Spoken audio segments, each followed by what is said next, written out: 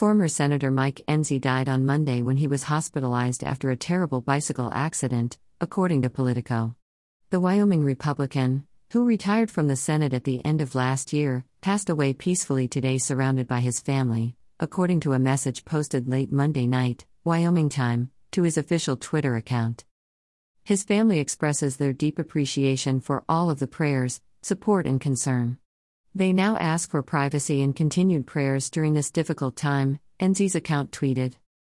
The news of Enzi's death came hours after the announcement that the former senator had sustained serious injuries while riding a bicycle near his home in Gillette, Wyoming, last week.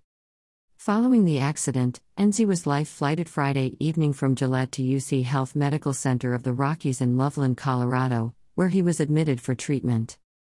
The former senator's Twitter account tweeted Monday afternoon that the extent of Enzi's injuries and the details of the biking accident are unknown at this time.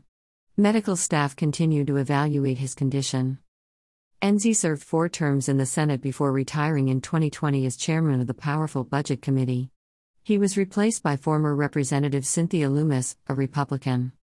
He was 77 when he died.